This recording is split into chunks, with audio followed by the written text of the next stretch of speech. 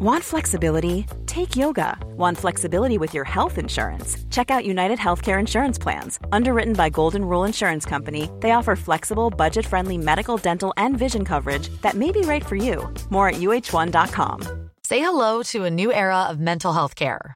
Cerebral is here to help you achieve your mental wellness goals with professional therapy and medication management support. 100% online. You'll experience the all-new Cerebral Way, an innovative approach to mental wellness designed around you. You'll get a personalized treatment plan from a therapist, prescriber, or both in a safe and judgment-free space. Your Cerebral therapist or prescriber will outline a customized plan with clear milestones along the way, so you can get to feeling your best. With Cerebral, you're not alone in your mental health journey. We're here to empower you to live a fulfilling life. So take that first step towards a brighter future and sign up today at Cerebral.com/podcast and use code ACAST to get 15% off your first month. Offer only valid on monthly plans. Other exclusions may apply. Offer ends July 31st, 2024. See site for details. Support Wrestle Talk. Tell a friend. Making their way to the ring at a combined weight of undeniably sexy, hailing from London, the Wrestle Ramble Podcast! Hello and welcome to the Wrestle Ramble Podcast. I am Ollie Davis, a very tired one at that, and I'm joined by Luke Owen. Hello Wrestle Talk Universe, the Wrestle Talkers, the Wrestle Talk community. Ollie Davis, how are you? As I just described, I'm quite tired because it's 5:45 in the morning now. We stayed up all night to watch SummerSlam, to do a few videos as it was going along. So should we just dive straight into our review of SummerSlam? Let's not dawdle, let's dive into the show. So on a scale of tiredness, how are you? I think I'm so what, like 10 is the most tired? Yeah, 10 is max tired. 10 is max tired, so asleep that would be, wouldn't it? Well, no, because I think like 11 would be asleep. But like I see 10 as like when you just cannot keep your eyes open anymore, and you're nodding, you're just nodding, when you're doing the Churchill dog. Yeah, I do that a bit when I'm on the tube sometimes. I do it when I'm driving. I don't really. I do it when you talk for too long. And a zero would, of course, be full of beans running around. Absolutely. Superman punches for everyone. Just woken up, had your hash browns and beans, sure. And you're full of life and vigour. Well, I think I'm around the 6. Yeah, so midway. Yeah, but as soon as that little red light that indicates that we're recording goes off, I'm going to shoot up to a 9.5. There's a lot of adrenaline going on here. Yeah. Because it was a cracking main event. But overall, long show. So 2-hour-long pre-show, which had 3 matches, and then a 4-hour-long card, which had 10 more matches. So that, I like to think of things in terms of NXT takeovers now. Yeah. That is over 2 NXT takeovers. There was a point, we were about like half an hour into the main show. Like SummerSlam had just started, we're watching the first match, actually putting into the second match, and you just turned to me and went, NXT takeover would have finished by now. Yeah. And I've never really thought about it that way, but I was like, man, that really puts this length into perspective, because this is Naomi versus Natalya. We're just getting underway here.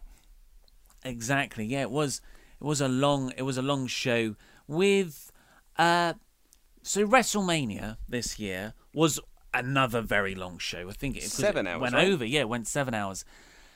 But that had several massive moments. You had the John Cena proposal. You had the Hardys return. Yep. And, the Undertaker's retirement as well, although that was at the end of a quite limp match. You had Lesnar Goldberg. I was just about to say, you had Shane McMahon jumping off the Hell in a Cell. That's last year. That was last year. That's the tiredness creeping in. So you had all those big moments. But here, really, there were no moments up until the main event. A lot of title changes, though. A lot of title changes that didn't really feel that big. But let's dive into it. Let's do it by a match-by-match basis. Yeah, I'm going to try not to burp too much during this. I do apologise. I've had a lot of pizza and a lot of coffee. Yeah, but with those, that was the fuel to keep us up overnight. We can't do alcohol anymore. No, 3/2 pizza. That was a good call. It was not a good call. Because we ate at around a semi-respectable time of about 11, and what is it, like 2:45? I thought, I'm going to have a slice of pizza. I had one slice, and I thought, That was a bad idea. Turned over at Luke. I was going to say, I had several slices, and it was ace. So we opened the show. Most of the people in the building didn't, with the Hardys and Jason Jordan versus The Miz and his Miztourage. Yeah, so we were ordering pizza while this was on. I don't know if I paid that much attention to it. The only thing I can really take from this is that people were upset that the Hardys were on the pre-show. That's about my only takeaway I can get from this.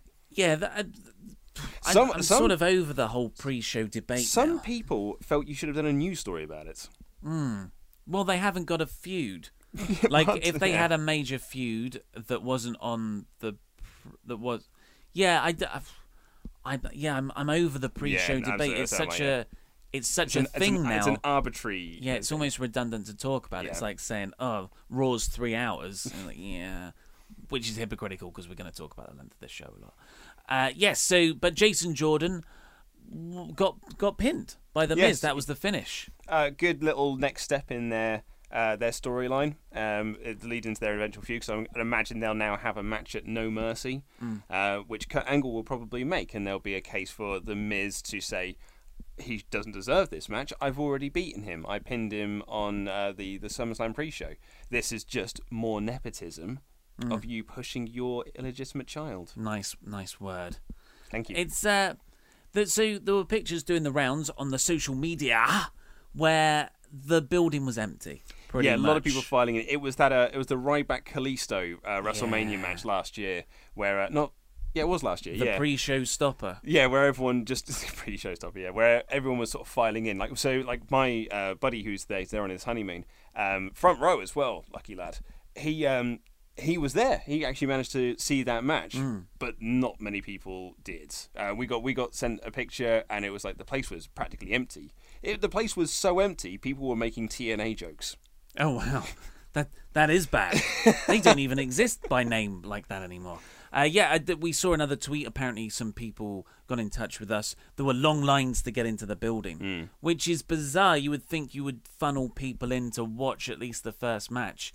There was a weird bit where Miz, after he won, he held up the title and he ran towards what would be the hard cam side, the bit where the hard cam is.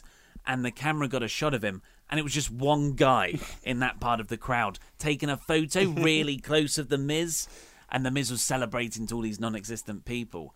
It does beg the question, and it was something I thought of when they had the social media lounge bit in the pre-show, where Seth Rollins and Dean Ambrose sat down to answer really rubbish questions from Charlie Caruso. Oh, dearie me. Fan-submitted, but WWE filtered questions. Yeah. Like, how does it make you feel that you are teaming again for the first time in ages? Do you have a tag team name? Exactly, yeah, stuff like that. Death. What's your favourite dog? Yes. And I'm like, this is one of the matches I'm more interested in. You're making me less interested in it by having this little segment. The social media lounge is utterly... I don't want to use this word because we've just coined them as a tag team, but it is death. Yeah. It's a death segment. So it's like... And people are like, yeah, but they've got 2 hours of pre-show to fill. So, you pop the Hardys in this meaningless 6-man tag, you do the social...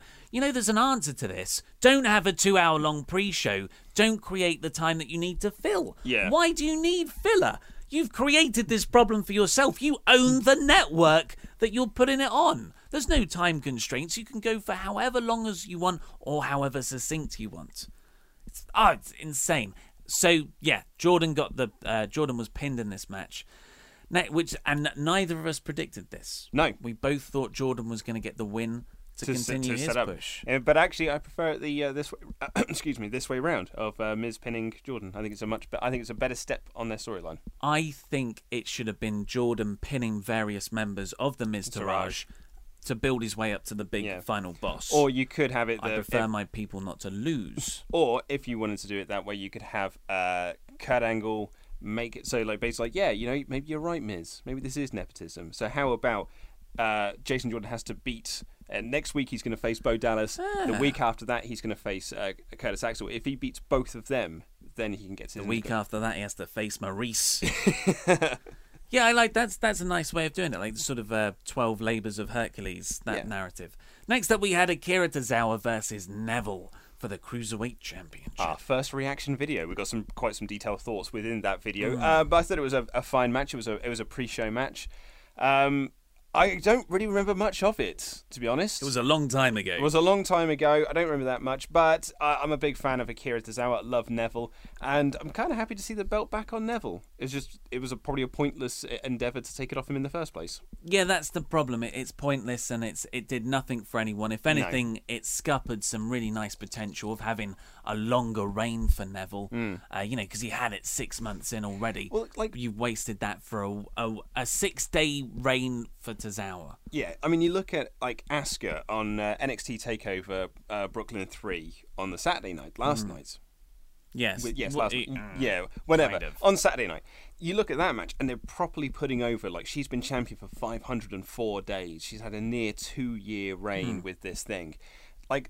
That length of time, that's a thing that's so over in NXT is her streak. You could have, Neville having the belt for 6 months in today's climate of, constant title changes is pretty good on the main roster. So you could have, you could have pushed that through to Royal Rumble, where he's there, I won this belt at Royal Rumble last year, and I'm still champion. There's still no one that's ready to dethrone the king. Especially because it's the Royal Rumble. It's even in the name. But that's now kind of taken away because, he did lose it, and 6 days later he just won it back. Yes, it's just... So, okay, fine, you took the belt off Neville. Okay, that's a decision that's been made. Well, then stick with the guy you're going to, give that guy a bit of a meaty reign so he can get a chance to get over. Don't take it off him 6 days later, because then you haven't helped Tozawa, and you haven't helped Neville. Yeah. In fact, you've taken them down both a notch. Yeah.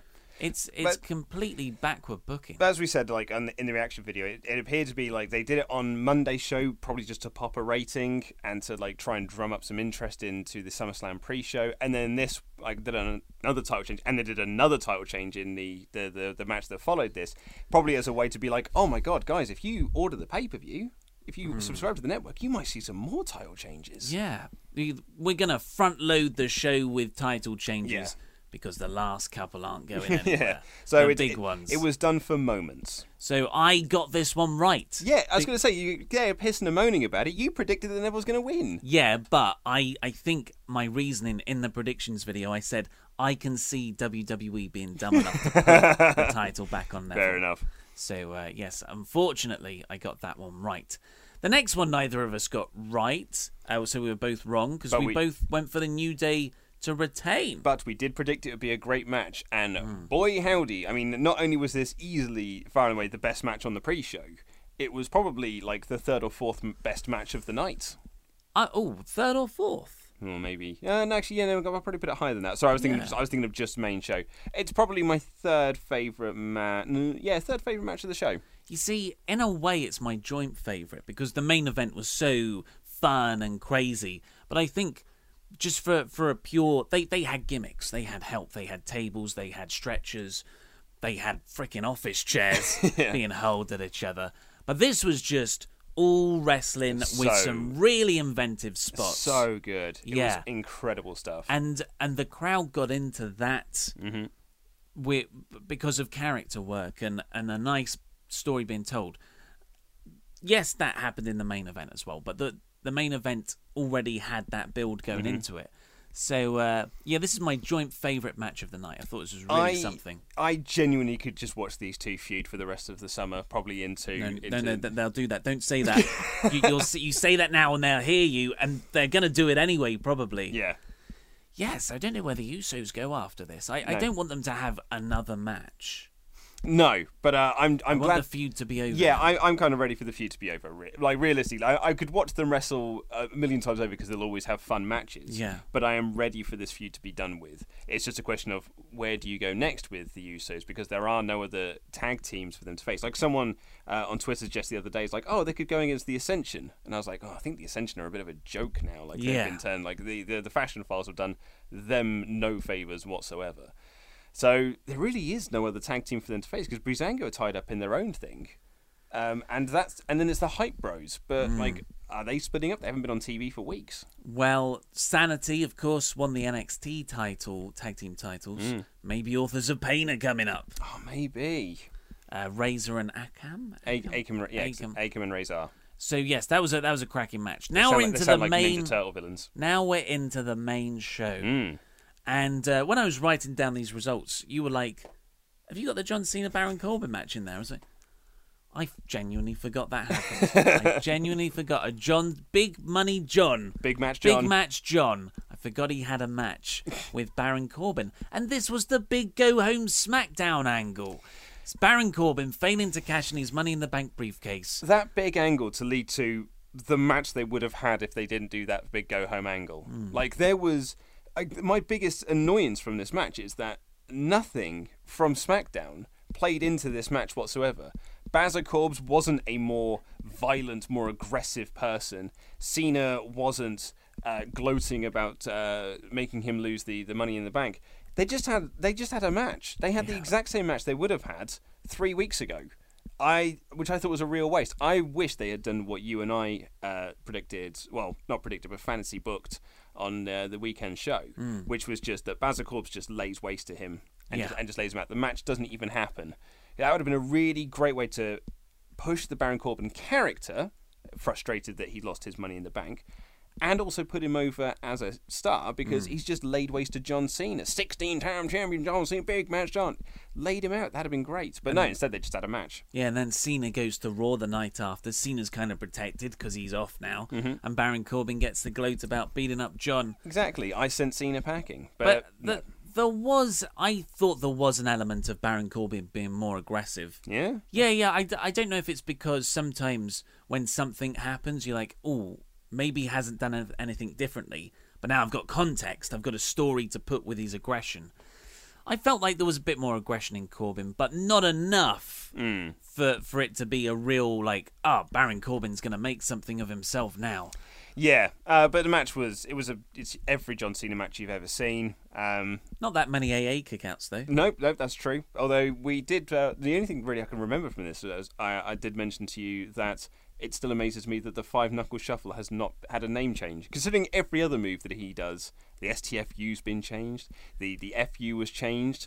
But those are both naughty swear words. Well, this is just technically, so is 5-knuckle shuffle. Masturbation isn't a swear word. Masturbation is not a sin. It's an act that is totally fine for you and several friends to indulge in. What else was I going to say? There was one cool spot. I've never seen him do it before. Choke slam on Cena into a sort of backbreaker on the knee. That was cool. I cool. quite liked that. I particularly liked how Baron Corbin picked up John, but Cena jumped so high that he went off of Corbin had him like that, and when Cena jumped, his hand went down here. So it looked like Cena just threw himself up in the air and landed on Corbin's knee. Just before we get into our next match, I did note this out on Twitter, but I wanted to really make reference to it in this full Wrestle Ramble. This year's SummerSlam, with the exception of one match, which is the match we're about to discuss next, featured an NXT star or a former NXT star, and I thought with this really front-loaded SummerSlam, big matches all the way through, T to B, top to bottom, it just shows that the system does work, and it has created some stars to some degree. How many of those won? The Raw Women's match, that's Cass won. Yep. Banks won. Yep. But that was always going to be because she was Balor versus won. Bliss. Balor won, and Rollins and Ambrose won. Yep. That's it. Neville won, I guess. Neville won, yeah. 5 out of 13. Not bad, I guess. Well done, Trips. It's a success. Yeah, sort of. So Naomi versus Natalia was after Corbin Cena And for the someone SmackDown Live Women's Championship. And someone did point out that Naomi was on the old version of NXT, so technically every match did have an NXT star in it. Yes, so this was a mighty fine match, I thought. This was much better than Corbin and Cena. In fact, it was the best match on the main show up until the next women's match, I thought. Yeah, absolutely. I would agree with that. I really enjoyed this match. We didn't do a reaction video to it, but I was surprised at the Natalia win. But yeah. They were sort of like leading into a direction of Natalia v Carmella, but I also felt that they were actually really moving into Naomi against Tamina. with Lana as her second. Yeah, I could see that. So I found it very surprising that they took the belt off Naomi, particularly with the news of the Mattel deal where they're going to be selling a toy version of her Glow belt. So perhaps they're just going to put it on her for a little bit and then Naomi will win it back at the next pay-per-view. Or on SmackDown. You see, the cynic in me, that Natalya, this was her record-breaking achievement pay-per-view, where she has now wrestled on more matches, on more pay-per-views than Trish Stratus, who was the previous holder of this WWE accolade. And what is launching right after SummerSlam, or the week of SummerSlam? The Mae Young Classic. So now WWE can be like, look how progressive we are, because this, she's a record-breaking women's champion. It all fits into the narrative at the same time. Yeah.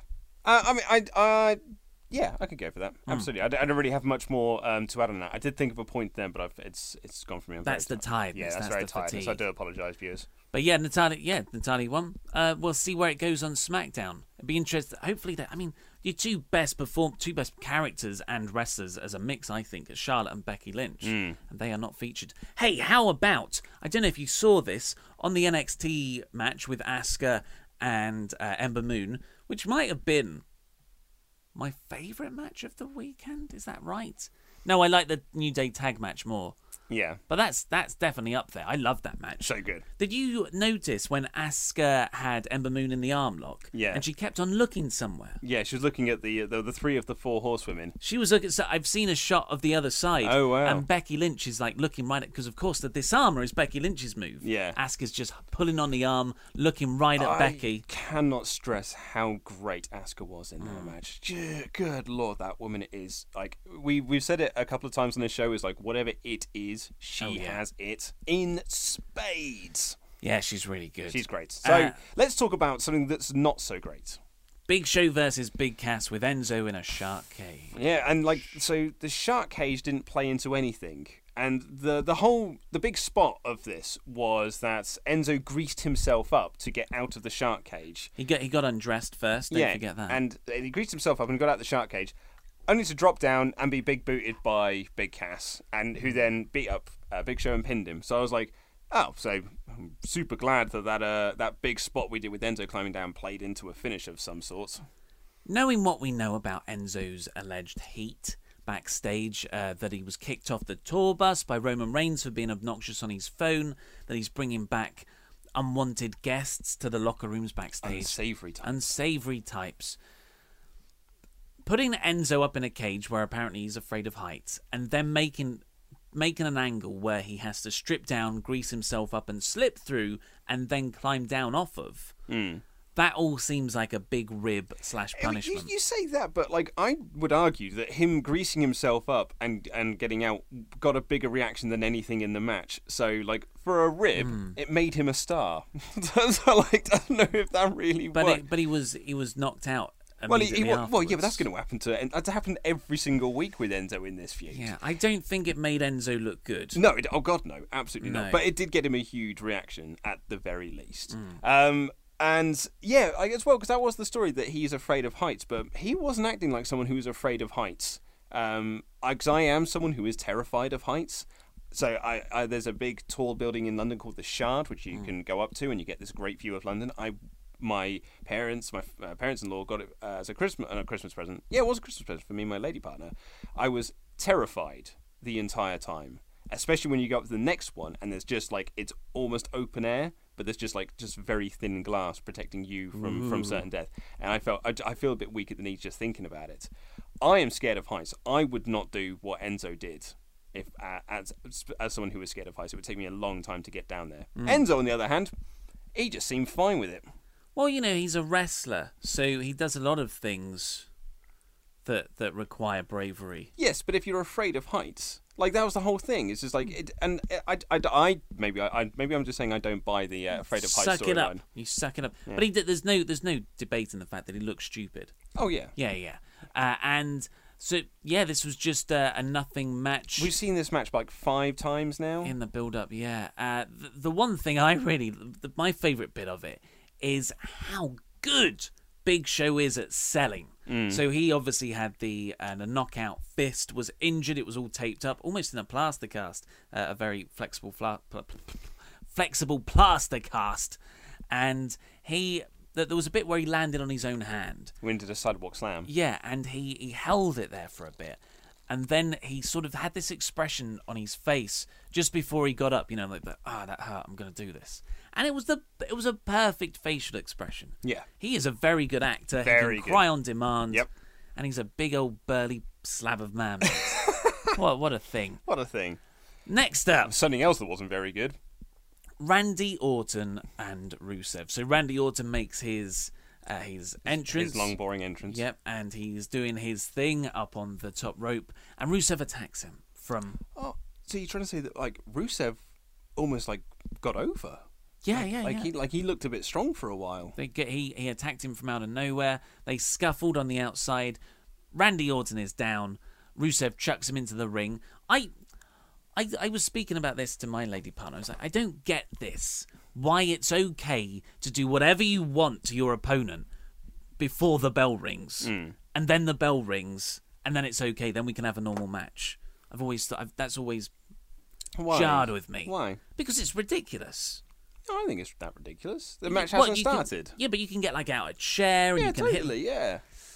I think it's a bit of a crux. I would hope for an actual sporting. If this is a sports organisation, a combat sports organisation, people will run down and try and break them up, and then let them. They wouldn't let one of them take calculatedly take out a part of the other person's body with a steel chair or whatnot. I did like the fact that they were putting over on commentary that Randy Orton will say that he's fine because he's a fighting guy. He's Randy Orton. If you were to build a sports entertainer from the ground up, he'd look like Randy Orton. And they kept saying that, he'll say it's fine. It's the referee's call. And I like the fact they put all of the onus on the referee. And the referee was like, do you know what? I think this match is good to go. I don't mind it. Well, thank God he did, because he was very ready to go. Rusev was like, let's do this. Ding, ding, ding. Bell rings. Rusev goes after him. Orton moves. Rusev comes back out of the turnbuckle. RKO 1, 2, 3. It only takes one. And that was it. Okay, so last month I said that my hope for Randy Orton's SummerSlam match was a 2-on-1 handicap match against the Singh brothers, or a 3-minute squash against Great Khali. I'd have preferred the Singh brothers one out of options, because that finishes up that storyline quite nicely, puts a nice little bow on it. Sure. He's not getting another championship match, but he can extract his revenge on the two little dweebs that cost him the title 3 times. That'll be fine. Nice little bow on that little present. But no, instead they were like, oh, we're going to have a match against Rusev. A match that Rusev picked himself, really. Oh, no, well, Randy Orton handpicked his opponents. So, meaningless match. And I thought, well, I suppose they want to just have a Randy Orton exhibition match. They want to, got to get Randy on the show. He's been on top for nearly 20 years. Need to get him out there. Nearly 15 years, I should say. Got to get him out there. Got to get him over. I don't know why they just squashed Rusev. If you were going to do this, do it against the Singh brothers then. Don't just squash Rusev for no reason. That's it, because it's actually a good thing. It's a good storyline for a little match bit, because the out of nowhere move is over. It makes Randy look really strong, but the only problem is that it's come at Rusev's expense. Yes. And Rusev has so much potential, and just 3 months ago, he was one of the rumoured potential winners of Money in the Bank. And now he's lost to the magical twosome of John Cena and Orton in consecutive pay-per-views. Yeah, I thought it was... Yeah, I didn't like this at all. Actually, it really annoyed me a little bit. We both were right, unfortunately. We both picked Randy Orton. I mean, it was quite clear that Randy was going to win. He's lost his last 4 pay-per-view matches. Next up was Alexa Bliss versus Sasha Banks for the Raw Women's Championship. I'd have liked to have seen Alexa retain the title for a little bit longer. Excuse me, a little bit longer. But I thought this was a really good match. I really enjoyed it. Sasha Banks is excellent. She is good at professional wrestling. Just actually, I know you're about to say something, because that's Kevin Owens, after the New Day versus Usos match, just tweeted out very simply, the Usos and New Day are very good at wrestling. And I was like, yes, you're right, Kevin Owens, they are. This is where things start to get a bit hazy, because I'm trying to remember any significant moments from this match. There was a nice bit at the end where Sasha Banks wouldn't let go of the bank statement, and Bliss is going for the ropes. She Banks flips it over and she locks it in again, and then Bliss taps. But other than that, I can't remember any spots. No, I'm struggling to think of them as well. And annoyingly, the only spots I can really think of were from the Sasha Banks Nia Jax match which was Raw, really which good, was much really better. good. So yeah, neither of us got that one right. We both thought Bliss was retaining. Yeah, I really did. But although I will say, this was at this point I felt the show was starting to turn around. I was starting to turn around on this show because like we'd had sort of like this spout of like of Big Show, Big Cass, and Randy Orton versus Rusev, and I was a bit like, oh good lord, we've got like a few more hours of this yet. Yeah. But then this match kind of turned me around because I really enjoyed this, and there were elements of the next match I sort of enjoyed as well. Although I spent most of it making tea, I think. Which was Demon Balor versus Bray Wyatt. What a great entrance Finn Balor has. That man is a star. Yeah, he looked really cool. He had just one tentacle whip that he was using in his entrance. They really nicely blended in. I've got the whole world in. He's got the whole world in his hands with Finn Balor's heart. Was it his heartbeat? His heartbeat thing, yeah. Yeah. So they went full on demon entrance with the smoke and the paint. The paint just looks incredible. So it was a really, really great. It's one of his better ones he's had actually since he's joined WWE. You made the good point though about hoping there was more inclusion of the viscous liquid. Well, yeah, I thought the whole point of the viscous liquid angle from Raw was that he would then incorporate that into his demon design. But no, it's just a regular demon design. But still very good. They had an okay match. It was a Raw TV match. Yeah, it was. That's all it was, wasn't it? And which might have been good, but I saw a Raw TV match. Saw that on Monday, mate. 6 days ago. Oh no! See, what you saw there was Bray Wyatt versus Finn Balor. This was Bray Wyatt versus Demon Balor. So that's the other thing. Apart from a few facial expressions, which was different. I don't remember him doing that before. It is just Finn Balor wrestling in makeup. Yeah, kayfabe. Yeah, kayfabe, mate. He's a different person. He hasn't got any like special moves. He doesn't do any crazy. No, that'd be. things. I'd like that actually. If he did have he had like a different finisher or like a different like setup moves and stuff. Yeah. Rather than just being Finn Balor but with face paint on. I guess he moves around a bit differently, but only majorly when he's walking to the ring. Yeah. It was just a few mind games. Bray was shocked at the start. Was it? He did the creepy backwards head thing. Like, oh, my hair is my beard now. That move. The Demon Balor thing. It might just be because I've been playing a lot of Sonic Mania as of late, but like it's like it should be like Metal Sonic and or Super Sonic and Sonic, where they have the same moves, but Super Sonic and Metal Sonic have different variations. And they have like their own special moves. You could call it so the coup de grace is of course Finn Balor's finisher. Because the demon is doing it, the coup de grace from hell. I don't know how. Maybe he does it to the outside. I think JBL would. On the apron. Yeah. Put him on the apron, coup de grace on the apron. Hardest part of the ring, Maggle. Yeah, so I was never invested in this feud. No. I saw the match 6 days ago. The match was just an average match, an average WWE match as well, which, in the grander scheme of things, is a below-average match on the world stage, especially after the fantastic G1 Climax tournament. Yes. So when I said that the Bliss match was the real turnaround point for me, with this match, I liked the entrance. Yes. Yeah. That was it. Was a match of and entrances. the paint. And that's what got the biggest pop, really. Yeah. Well, I said I texted my friend at the show, and I said like it feels to me like that Finn Balor is the most popular person on this show so far. He got the loudest reaction of anyone, like when his music started to hit, and he texted back saying like, absolutely, it was the loudest pop that we've had so far. Alexa Bliss got a big that's pop. it. Yeah, he said and it was second only to Alexa Bliss's pop. Yeah, so let's just like look at this in the grander scheme of things. You had the New Day Usos match, which was out of this world fantastic, and then you had what's that? 1, 2, 3, 4. 5, 6. Okay, so 6 matches up till Demon Balor versus Bray Wyatt of WWE average TV matches to below that. Mm-hmm. I mean, that's like an hour and a half. So what happens next is you have Dean Ambrose and Seth Rollins versus Sheamus and Cesaro. The crowd have now been sitting in their seats for what I think was 4 hours, approaching 4 hours, and they've just seen 6 matches which were subpar, really. And although these two sets of guys are having a decent match, it was nothing crazy good. So the attention's waning. The beach ball comes out. Now, a lot of people are going to be angry at the beach ball. Which is an understandable reaction. I would argue that the crowd is like a toddler. You know, it's a massive humanity. It's that they all latch on to what one person's doing. It's the mob mentality. That's why it's a thing that people say.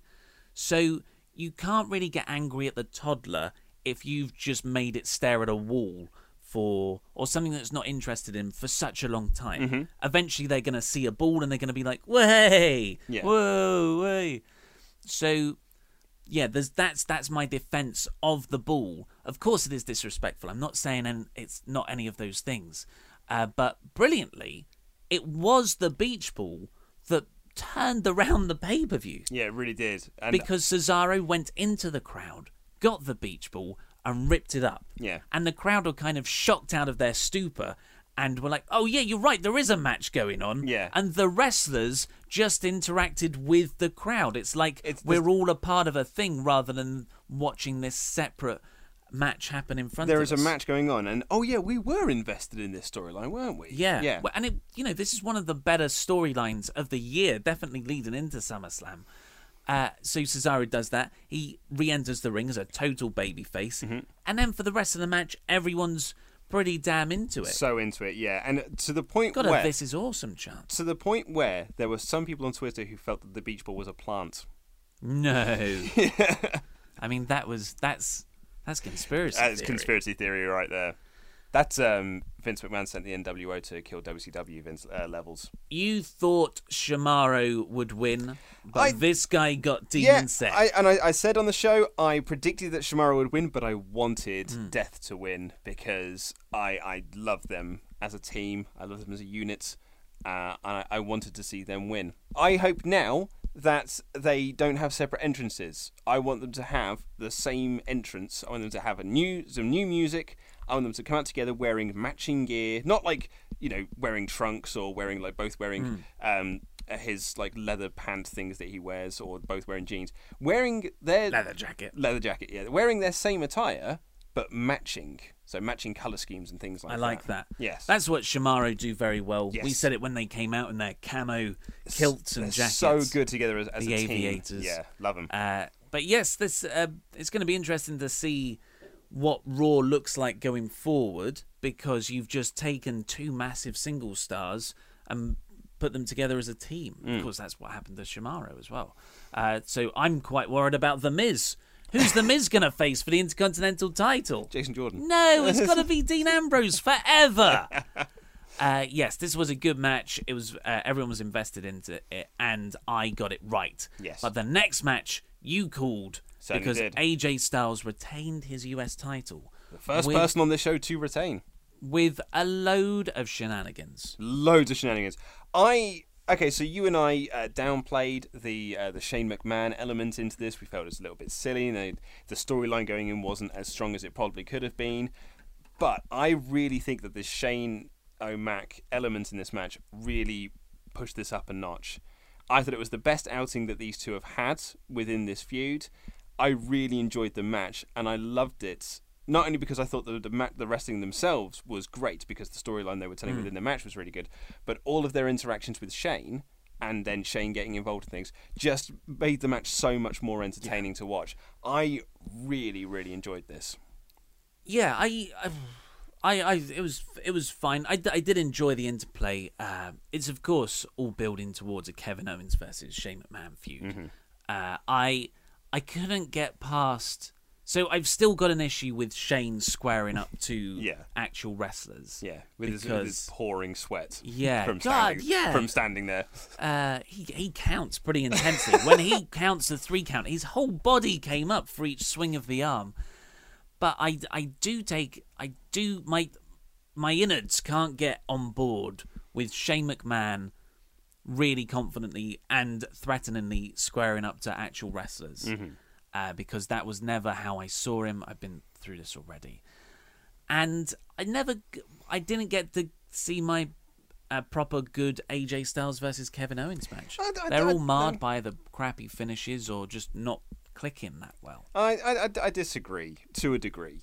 I really enjoy this. I also love there was a false finish in there as well where Kevin Owens hit the pop-up powerbomb and he pinned him, and Shane McMahon counted the 3 even though AJ's foot was on the ropes, and that was a great piece of storytelling, because that in theory any other ref would have missed that and Kevin Owens would have won the title back, but because you had Super Shane in there, he was able to eagle eye that and see the foot. Speaking of Super Shane, there was a bit where it was a close fall, so it was a 2 count.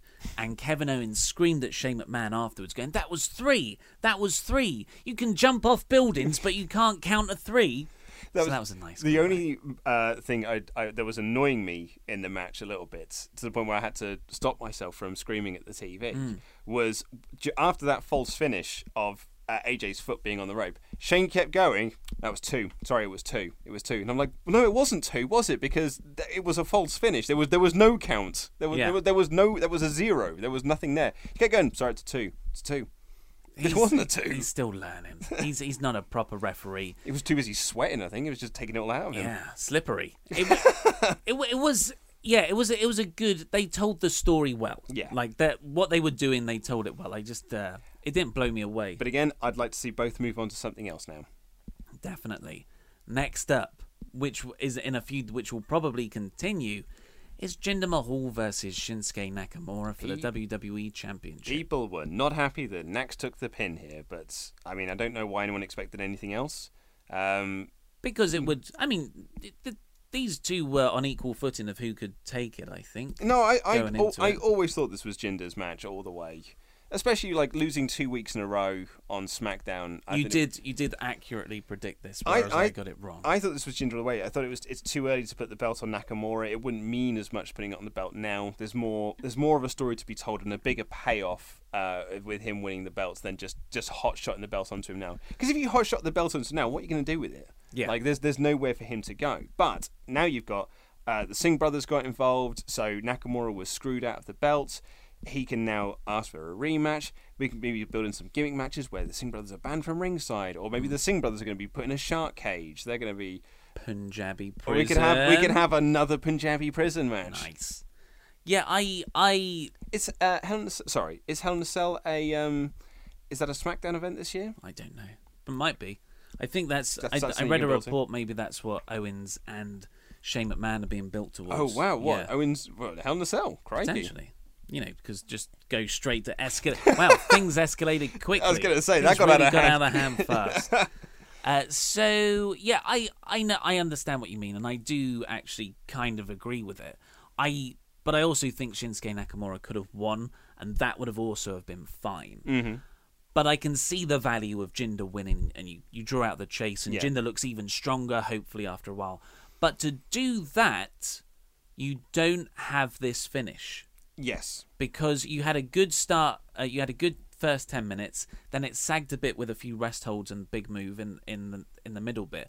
But the finish was just real It was limp. too soon.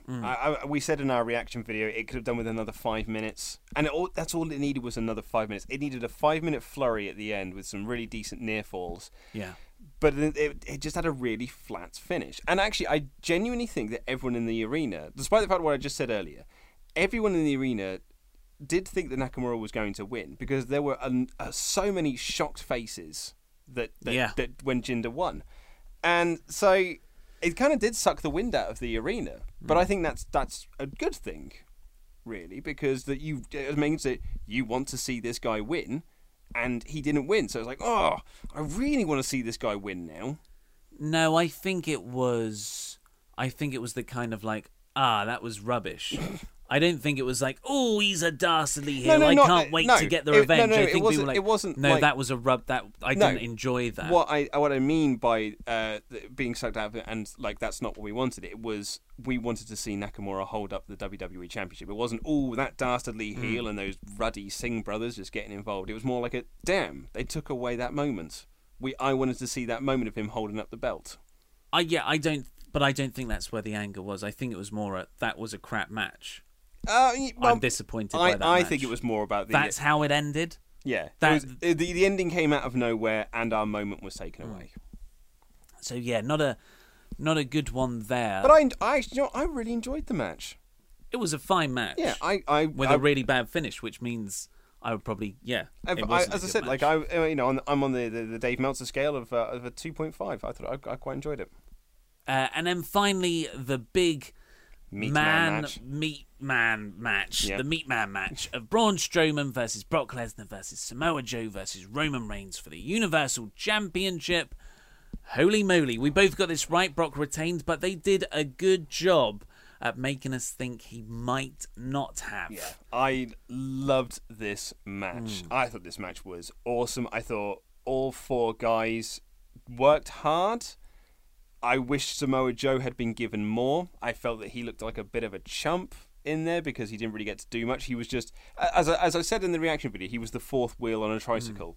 And I don't know, because they did such a great job with Joe in the build to Great Balls of Fire, I was really hoping that he would get a bit more featured. And the build into this wasn't really great for Joe. He got pinned by Roman. And then his only real shining moment was he helped Braun Strowman beat Roman Reigns in a last man standing match. Yeah, I guess that's where that's why, because he was, which begs the question, why not have him take the pin? But I think Roman Reigns being pinned by Brock Lesnar is going to play into the build at the WrestleMania match next year. Yeah, completely agree.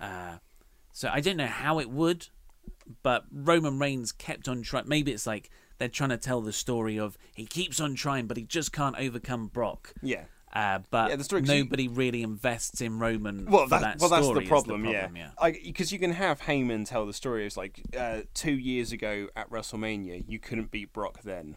At SummerSlam, you couldn't beat Brock then. What makes you think you can beat Brock at WrestleMania? Whereas I won a one-on-one In a match. one-on-one That's match, before the other one turned into a Exactly. three-way with Seth's cash in. Exactly, yeah, and like with that as well, it's like you could have pinned anyone and you still couldn't do it. So I think that overall, in the longer scheme of things, it will work out quite nicely. But it's, yeah, as you're right, and the key to it is that no one's invested in that Roman storyline, apart from, I'd imagine, your cousin's 8-year-old.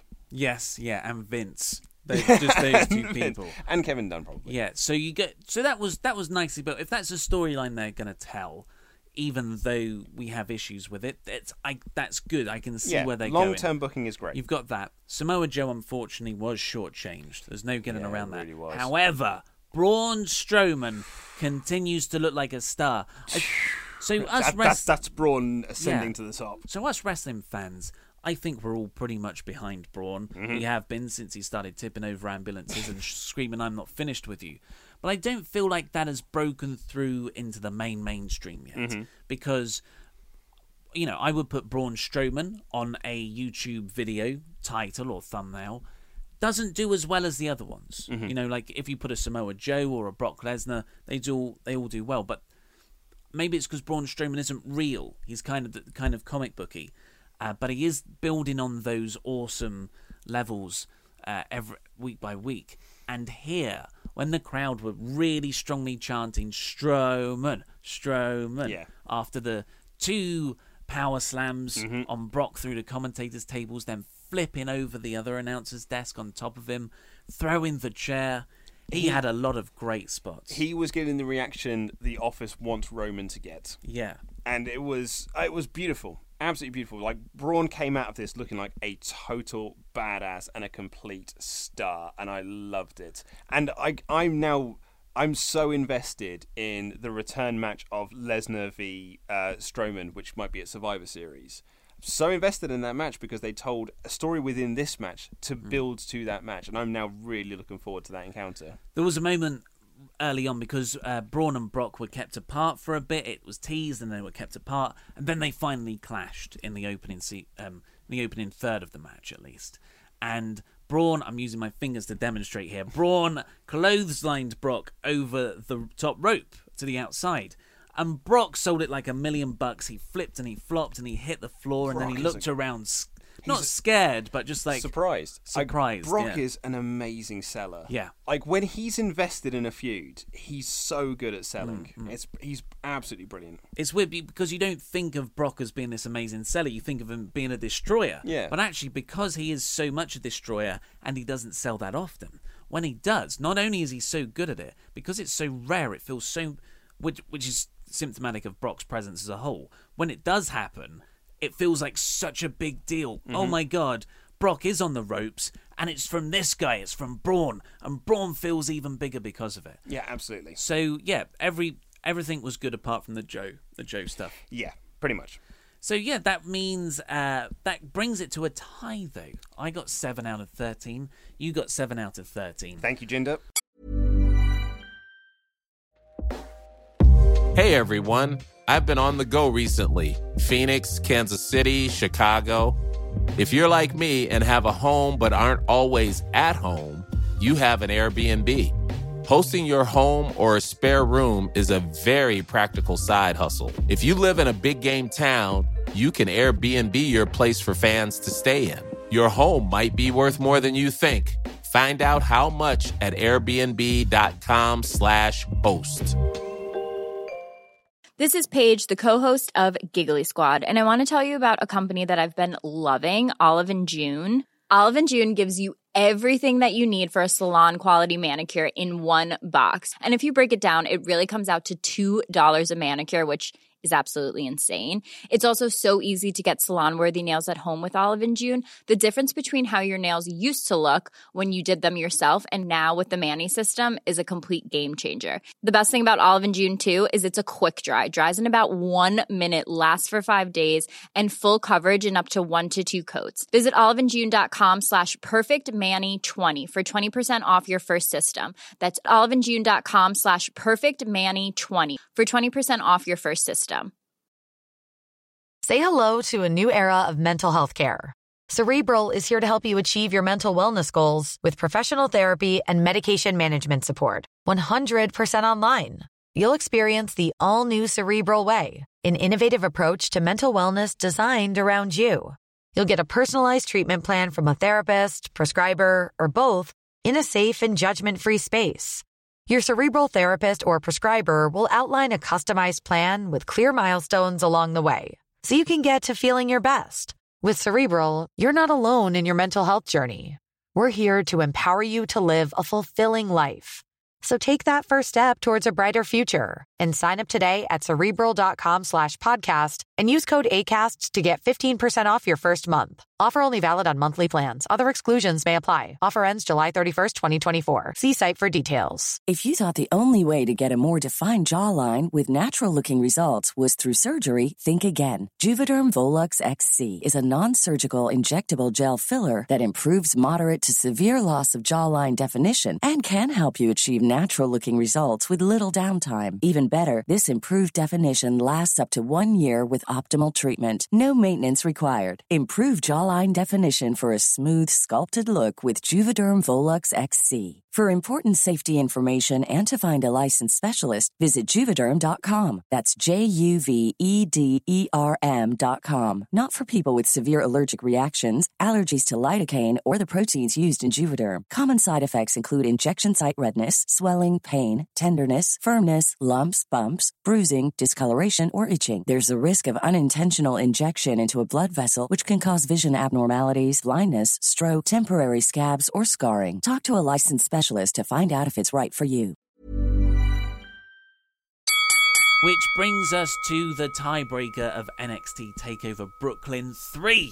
So we'll just very quickly run through these matches. Well, I was going to say, it's a shame that we can't spend a bit more time on this because hot damn what a show this was. T to B, top to bottom, this show was awesome. Yeah. This was great. It was a really, really good show.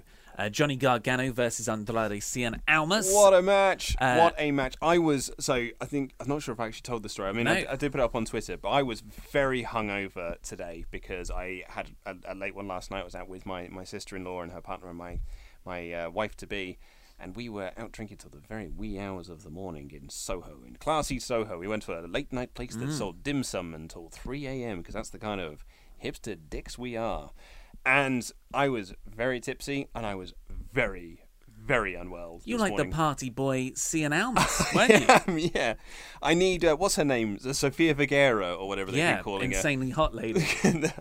and so I was very unwell in this, and my fiance said, I think you need to go and have a lie down. And I did, and I took my iPad with me, and I watched this match. And this match nearly brought me back to life. Because it was so good, and Gargano is such a great wrestler, and I'm really enjoying this new era for Cien Almas and this new part of his character, this new evolution of his character. Yeah. God damn, this match was great. It was a good match. Gargano is just a tremendous babyface. Some really nice spots in it as well. But the ending was very, very good from a character standpoint. Gargano is just about to hit his finisher on Almas, but a hot translator lady throws a T-shirt at Gargano, and it's the old DIY T-shirt. And Gargano just looks at it, transfixed, heartbroken, and that's when Almas blocks him himself. Such a great moment when they cut to, after Almas had won, they cut to Gargano in the ring, and he sat there looking at the T-shirt, and he just starts moving himself away from the T-shirt like it was like an animal that he was afraid of. Yeah. And what was also great about that finish, and I've got to put over the commentary team, at least 2/3 of the commentary team, I've got to put over Morrow and Nigel in this stance. If this was on a WWE main show, if this was an angle that was done on SummerSlam, I can guarantee you that Michael Cole and everyone else would have been going like, that's a DIY T-shirt, that's a DIY T-shirt, because that's what's in the script for them to say.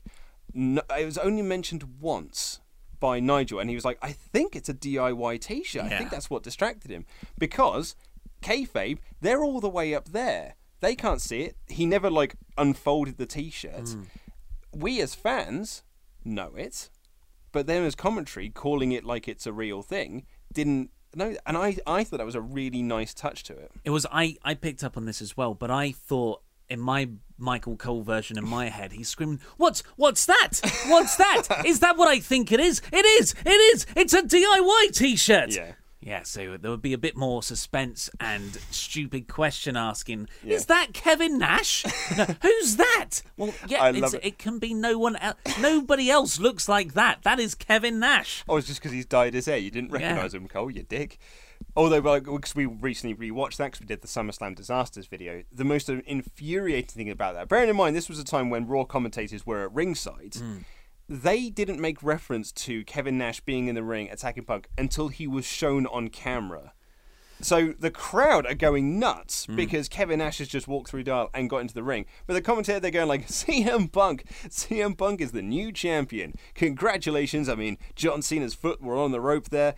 Crowd are going nuts. And they're not reacting to that at all until Kevin Dunn cuts to the wide. And then they're like, oh my God, who's this in the ring? Yeah, it is quite frustrating. So we both got that right. We certainly did. Next up, we had Authors of Pain versus Sanity. I loved this match. Neither of us got this right. No. Because we both predicted Authors of Pain to retain. Yep. Because we thought Sanity were going up. Looks like it's the other way round. I think Authors of Pain are going up. You think they're on the up? Yeah, on yeah. the up ski. I loved this match. And it was really interesting seeing Sanity work babyface, which was equally as interesting because they've been working the heels throughout the build to the feud, and Authors of Pain have been working the babyface. It almost feels like they called an audible. Oh, do you think? Because of Eric Young being awesome? Because they came, Sanity got a great reaction coming out. Authors of Pain didn't get quite the same reaction. It just felt like at some point someone said all right, let's switch this up. You work babyface, and hot damn did it work because Eric Young he's a talent, man. Yeah, he's so good. It started off as Alexander Wolf and Killian Dane, but Killian Dane never tagged in. And all of a sudden, he switched with Eric Young, and that was a great moment. And I loved it as well because when Eric Young jumped up onto the apron to say, I'm going in, Killian Dane wasn't like, woo, I want to be mad. He just smiled and went, That's brilliant. Like, Yeah, he just the smile on his face, like, this is why you're the leader. Oh, it was great. And the big spot was Nikki Cross. Is she Nikki Cross or Nikki Storm? Nikki Cross. Cross. Nikki Cross is her slave name. Yeah. So she jumps out and does a crossbody onto so good. Razor. I think it was Razor. One of the authors of Pain. He catches her. He turns round. And then Killian Dane. It was Big Dane. Yeah, it was Killian Dane. So because they're former British people, I can't get it out of my head their actual names. So And they he used to wrestle under. squashed that poor girl against that big dude through a proper like biscuit crunch table. She was the filling of a man meat sandwich there.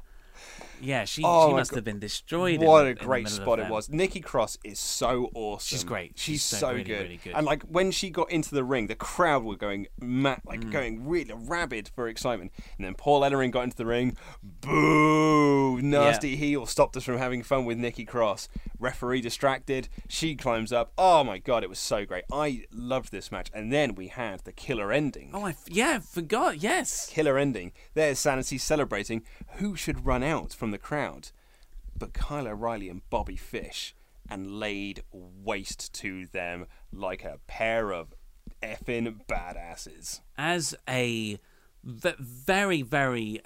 so one of my favourite eras in Ring of Honor isn't the period that most people love, which is, the Gabe Sapolsky, Samoa Joe, CM Punk era, because I've watched that, but since out of context. But I was a rabid fan from just after the HDTV net days. So like 2010, 2011, 2012, which is when Kyle O'Reilly and Adam Cole were coming up under Davey Richards and Eddie Edwards. They were like this 4 MMA influence group. And I've watched Adam Cole and Kyle O'Reilly rise through when he joined and formed Red Dragon with Bobby Fish. So to see them there like that, after they debuted on NXT in concurrent weeks, losing to Aleister Black, I was like, oh God, this does not bode well. But hey, it worked out very well by the end of this. Didn't it just? And man alive, they just looked so cool. They looked legit. Yeah, that's it. They looked absolutely legit. And it's funny, like I came into the studio and I hadn't finished watching TakeOver by the time I eventually got to the studio, because it took me a long bloody time to get here and I've been horribly hungover all day. And you said to me, it's like, have you finished the show? And I said, no. And then you were like, I think you should finish the show. And I had a feeling, I knew that there was a big angle at the end of the show because my buddy texted me in the morning saying, like, let me know when you've watched TakeOver because we have a lot to discuss. And so I knew there was something big coming, which was weird because when I woke up this morning in my horrible hungover state, I suddenly thought to myself, oh man, wouldn't it be a great angle at the end of the show if the main event ends in a no contest because Adam Cole, Kyle O'Reilly, Bobby Fish, and Roderick Strong just jump up onto the apron, almost Nexus style, and just beat down everyone and then just lay waste to the set to like kickstart this ROH invasion. And I thought, oh man, that'd be awesome. I do like your one because you got the Roddy presence in there. Exactly, yeah. Like, and it works so well within that storyline. And then when Kyle O'Reilly and Bobby Fish beat up Sanity after the tag match, I was like, maybe this could happen. This would be great. In fact, actually, I think the ending we got was probably even better than my fantasy booking. So we'll run through these because I'm actually falling asleep now. Oh, sorry, mate. Not your fault, but just I'm tired. 6 hours of SummerSlam, remember? Yeah. And I've got news to write. So Hideo Itami versus Aleister Black next. That was a cracking match with an even better entrance from Black. Oh God, what a star that man is! Yeah, he entered being raised from the ground in the middle of a band playing his entrance music, which is awesome. We both got that one right. What a great match. That was a good, hard-hitting match. Wasn't then it we just? had Asuka versus Ember Moon. Asuka retaining. I got this one right. You certainly did. So it's okay. So I did predict that Ember Moon was going to win here because I thought that's the storyline they're building to. Until they did that video package about the streak, and then this match wasn't hashtag Women's Championship. It wasn't hashtag Asuka versus Ember. Yes. It was hashtag the streak. And I suddenly thought to myself, I never want Asuka to lose this belt. She has to win this match. She has to win. Yeah, I'm glad you came round to my way of thinking. Someone tweeted me, who was like, but she should put someone over on the way up. I said, that's one way of doing it. But I think, and if they did that, fair play to them. But I think you have more potential in calling her up. She's on this massive unbeaten streak never lost the NXT title. It was given up. So good stuff there. She is so good. Her selling is impeccable. Her facial expressions are absolutely magnificent. The way she holds herself in the ring, and it was just all these moments throughout the video package of her being this cocky champion, and it's you're looking at her and you're like, of course she's cocky. No one could be. No one is ready for Asuka. Oh my god, it's so great. She's legit the best.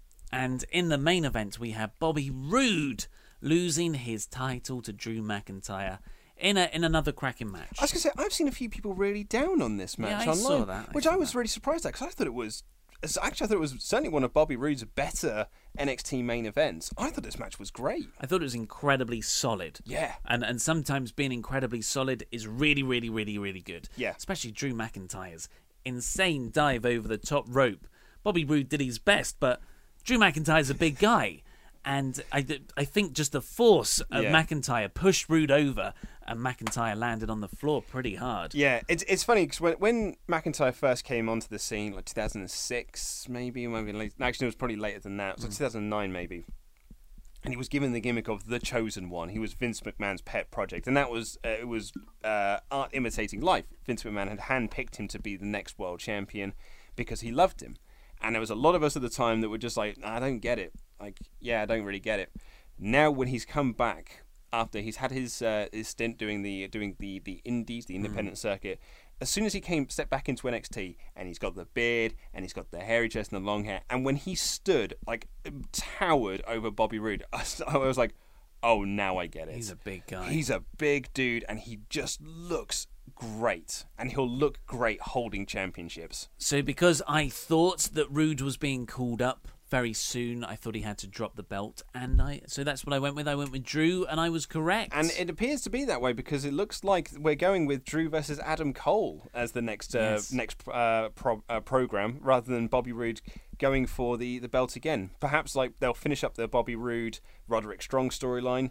And then old Rudy Boy can get called up to the main roster. So that means it's 4-5 to this guy in NXT predictions. To 2-5. Very well done to you. That means I'm 2-0. 2-0 up. Including Fantasy Booking Warfare this month. Yes. Very well done. Very well earned. And there was someone got in touch with me on Twitter to call me an idiot because I predicted all of NXT wrong. But I think that's a good thing because that means that NXT is not predictable. You got almost half of them right. So they were wrong. Well done, Luke. Well, that was a fittingly long SummerSlam review for an overwhelmingly long SummerSlam card. We managed to condense all of the 6-hour SummerSlam and the 2.5-hour NXT show, so that's 8.5 hours wrestling, into a 1-hour review. Well, like an orange concentrate. Yes. Yeah, like a very, very packed juice. I very much enjoyed doing the show with you. And I actually said at one point when we were watching SummerSlam, I just made you a cup of tea, and I came in and I was like, this is fun. I'm really enjoying this. I may not be enjoying the show massively, although I did enjoy the show overall by the end of it. It was good fun watching the pay-per-view live and doing these reaction videos. I very much enjoyed myself. It was mega lows, but we are very tired. Yeah, very tired. I've got a long journey ahead of me home now. So we'll see you on Wednesday. See you on Wednesday. Love you. Bye.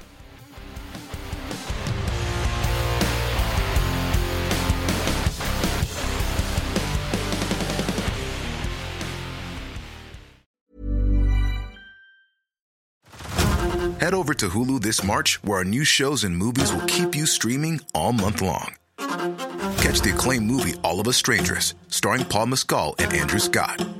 Stream the new Hulu original limited series We Were the Lucky Ones with Joey King and Logan Lerman. And don't forget about Grey's Anatomy. Every Grey's episode ever is now streaming on Hulu. So, what are you waiting for? Go stream something new on Hulu.